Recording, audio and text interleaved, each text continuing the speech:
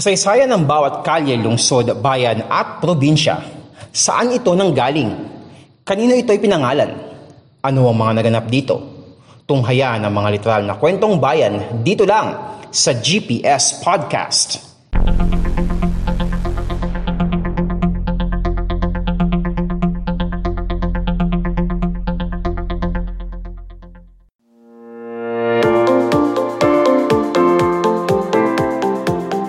Podcast show na literal na kwentong bayan, ang GPS Podcast.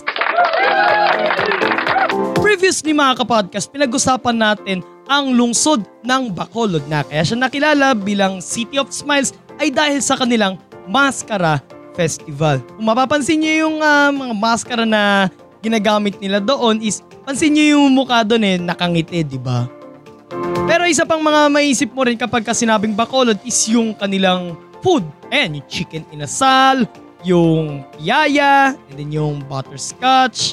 Yan ang mga maisip natin kapag sinabing Bacolod. And yan ang isa sa mga dapat nating matikman kapag nagpunta tayo ng Bacolod.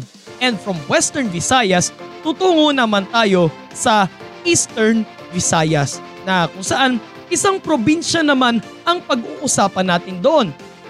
Saan kaya ang destinasyon natin ngayon doon?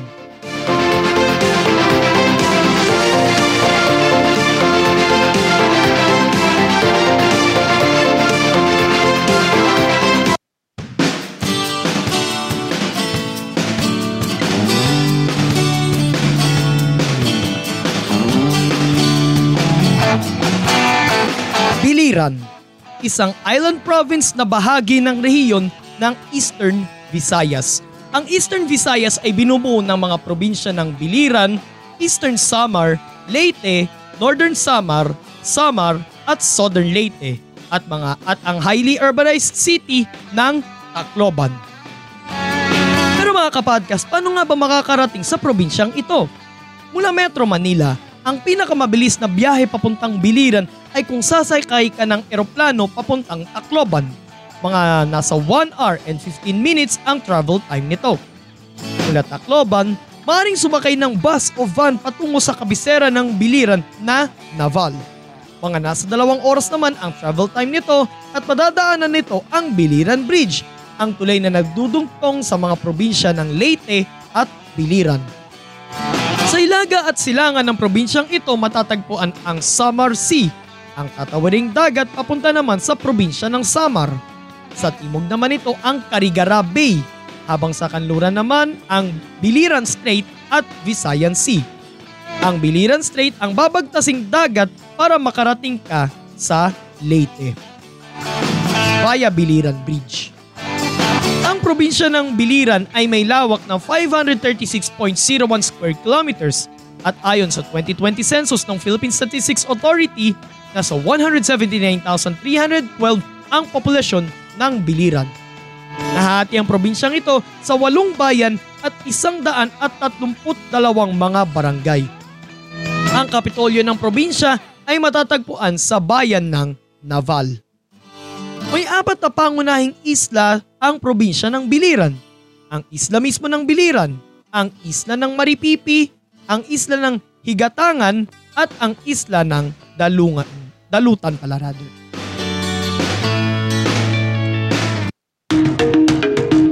Kilala noon ang isla ng Biliran bilang Isla de Panamao. Sinasabing sa pagitan ng 17th at 18th century pinangalan ng Biliran ang isla na ayon sa ilang mga lathala mula ito sa pangalang Borobiliran na isang uri ng damo na tumutubo doon sa isla. May ilan ding kwento na mula naman ito sa Old Visayan word na bilir na tumutukoy sa dulo ng bangka, vase o kahit anong may nakausli gaya ng mga ugat o lupang binungkal. Sinasabi rin na sa Biliran ginagawa ang mga galyong ginagamit sa kalakalang galyon sa pagitan ng Maynila at Acapulco sa Mexico. Kumbaga, ang silbi niya doon ay shipyard.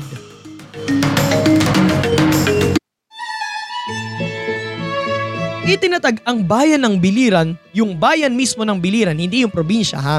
Itinatag ang bayan ng Biliran noong 1712 matapos silingin na maging isang bayan at parokya. Bahagi pa noon ng Cebu ang isla ng Biliran. Taong 1735 nang maging isang hiwalay na probinsya ang Biliran kasama ang mga isla ng Leyte at Samar. The same year din ang hilingin ng ilang mga taga Leyte kay Governor General Fernando Valdez na payagan silang manirahan sa isla ng Biliran dahil matagal na raw itong naabandona sa loob ng 50 taon at pinaninirahan na raw iyon ng mga kung tawagin ay vagamundos o vagabonds sa Ingles. Sino ba sila? Mga palipat-lipat ng patitirhan. Ito ay sanhi ng pagsalakay ng mga Moro. May 26, 1754, nilusob ng mga Moro ang Biliran at ang bayan noon ng Catbalogan sa Samar. Maraming mga katutubo ang kanilang dinukot, subalit nakatakas naman ang Gobernador Filio ng Biliran. Sinunog rin ng mga Moro ang mga kabahayan sa Biliran, Caibiran, Mapuyo at Maripipi. Sinira rin nila ang simbahan doon at kinuha ang mga mahalagang kagamitan doon. Ang unang parish priest ng Biliran ay itinalaga noong 1765. Subalit ang kanilang status bilang parokya ay pinaniniwala ang inatras nila dahil di umano sa pagtalikod sa pananampalataya o kumbaga sa terminong Ingles ay apostasy ng isang Father Gaspar Ignacio de Guevara. Samantala, taong 1768 nang maging bahagi ng Leyte ang Biliran bilang sub-province nito. Mula nang maghiwalay ang Leyte at Samar bilang mga probinsya na ngayon ay pinagdudugtong na ng San Juanico Bridge. Habang muling naging parokya ang Biliran noong February 22, 1782. Mula nang matigil ang pagsalakay ng mga Moro sa Biliran noong early 19th century, naging abala na ang mga locals sa pagtatatag ng kani-kanilang mga bayan. Itinatag ang Caibiran bilang bayan at parokya noong 1828. Nabuo naman ang Naval bilang hiwalay na parokya mula sa Biliran noong 1860 at umapilang maging bayan the next year. Nabuo naman bilang hiwalay na bayan ang Maripipi na dating baryo ng Naval noong 1867. Opisyal namang naging bayan ang Naval noong September 23, 1869. Itinatag naman ang bayan ng Almeria noong 1886 at hinango ang pangalan ng bayan sa lungsod ng Almeria sa bansang Espanya. Minsang na-downgrade ang Maripipi bilang baryo ng Almeria hanggang sa maging bayan ulit ito noong 1899. The same year din itinatag ang mga bayan ng San Clemente na ngayon ay ang bayan na ng Kawayan, Pulaba at Esperanza na ngayon ay ang bayan naman ng Kabukgayan sa utos ng pamahalang revolusyonaryo sa pamumuno ni nooy Pangulong Emilio Aguinaldo.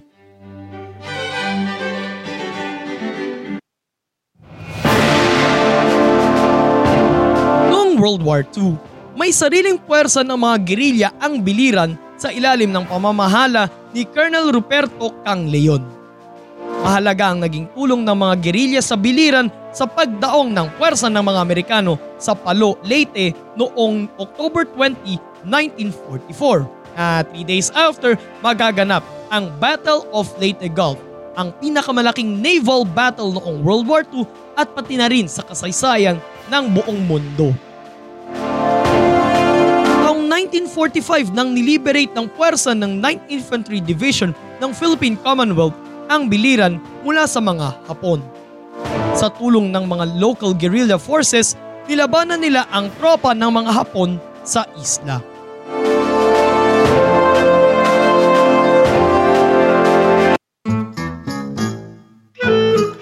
Nilagdaan ni nooy Pangulong Carlos P. Garcia ang Republic Act No. 2141 noong April 8, 1959.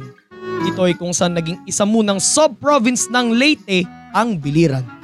At sa bisa naman ng Republic Act No. 7160, naging isa ng probinsya ang Biliran noong May 11, 1992.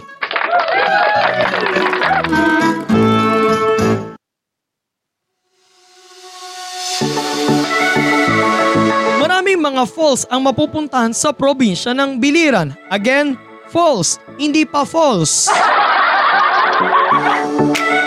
Sa bayan ng Almeria, mabibisita ang Bagongbong Falls, Recoletos Falls na mula sa pangalan ni San Jose Recoletos ng estatwa nito ay matatagpuan sa tabilang ng falls ang dating Pangulo ng University of San Jose Recoleto sa Cebu na tubong biliran ang nagbigay ng pangalan doon sa falls na yon. At ang Ulan-Ulan Falls na lumilikha ng mga maliliit na patak ng tubig na bumabagsak mula sa itaas kaya ito ang naging pangalan ng falls. Sa bayan naman ng Kabukgayan, matatagpuan ng Kasabangan at Saob Falls.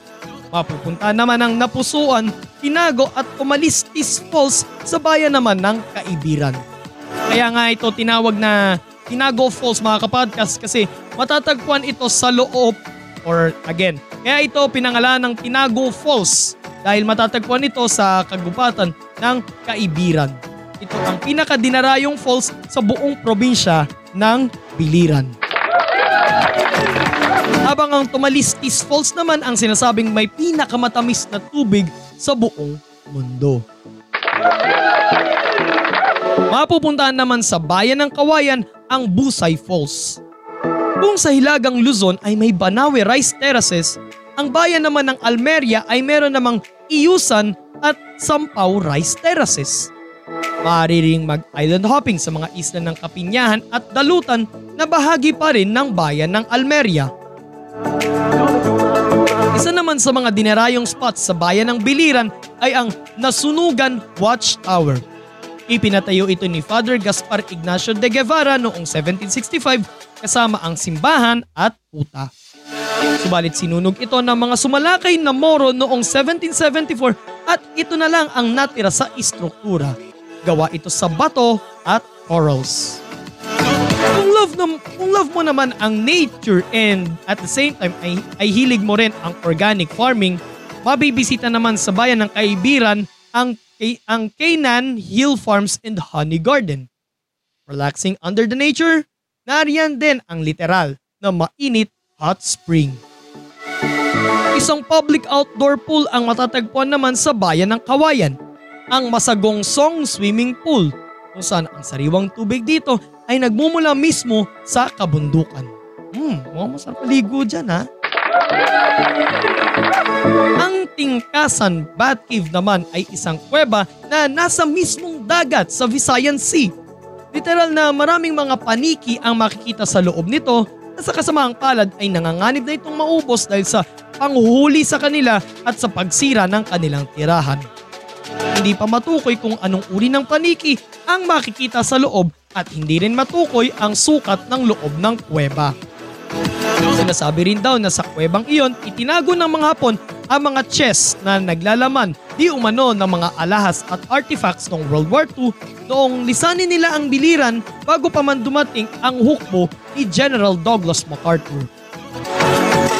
Watusawang tampisaw naman ang ma-experience sa Candol Beach, Viga Spring Pool at Sambawan Island na matatagpuan naman sa isla ng Maripipi.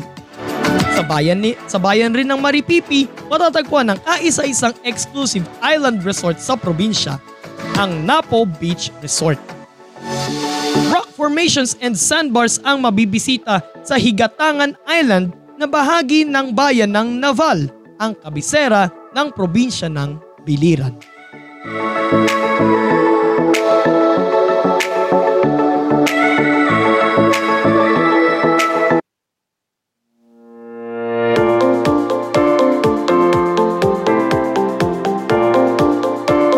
Once na mapunta ka doon sa probinsya ng Biliran, dalawang bagay ang makikita mo doon. Ang yaman ng kanilang kasaysayan at ang ganda ng kalikasan.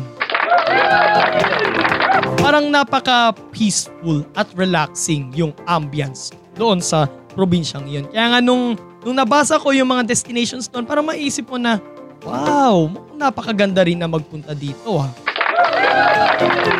Katulad nung sa napag-usapan natin sa probinsya ng Quirino, isa rin ang Biliran sa mga, hindi naman sa hindi nabibisita, kundi madalang lang na mapuntahan ng mga turista. Kasi hindi pa naman gaano pamilyar ang probinsyang iyon.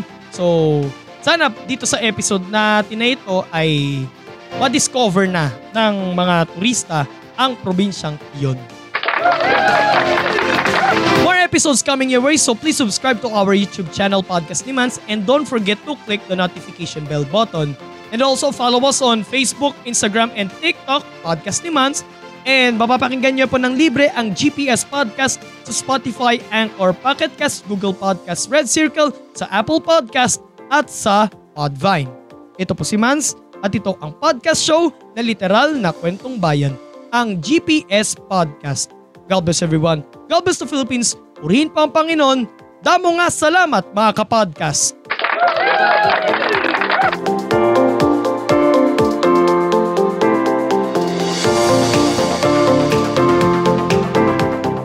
At yan ang isa na namang makabuluhang kwentuhan dito lang sa GPS Podcast. Walang chismisan, kwentuhan lang.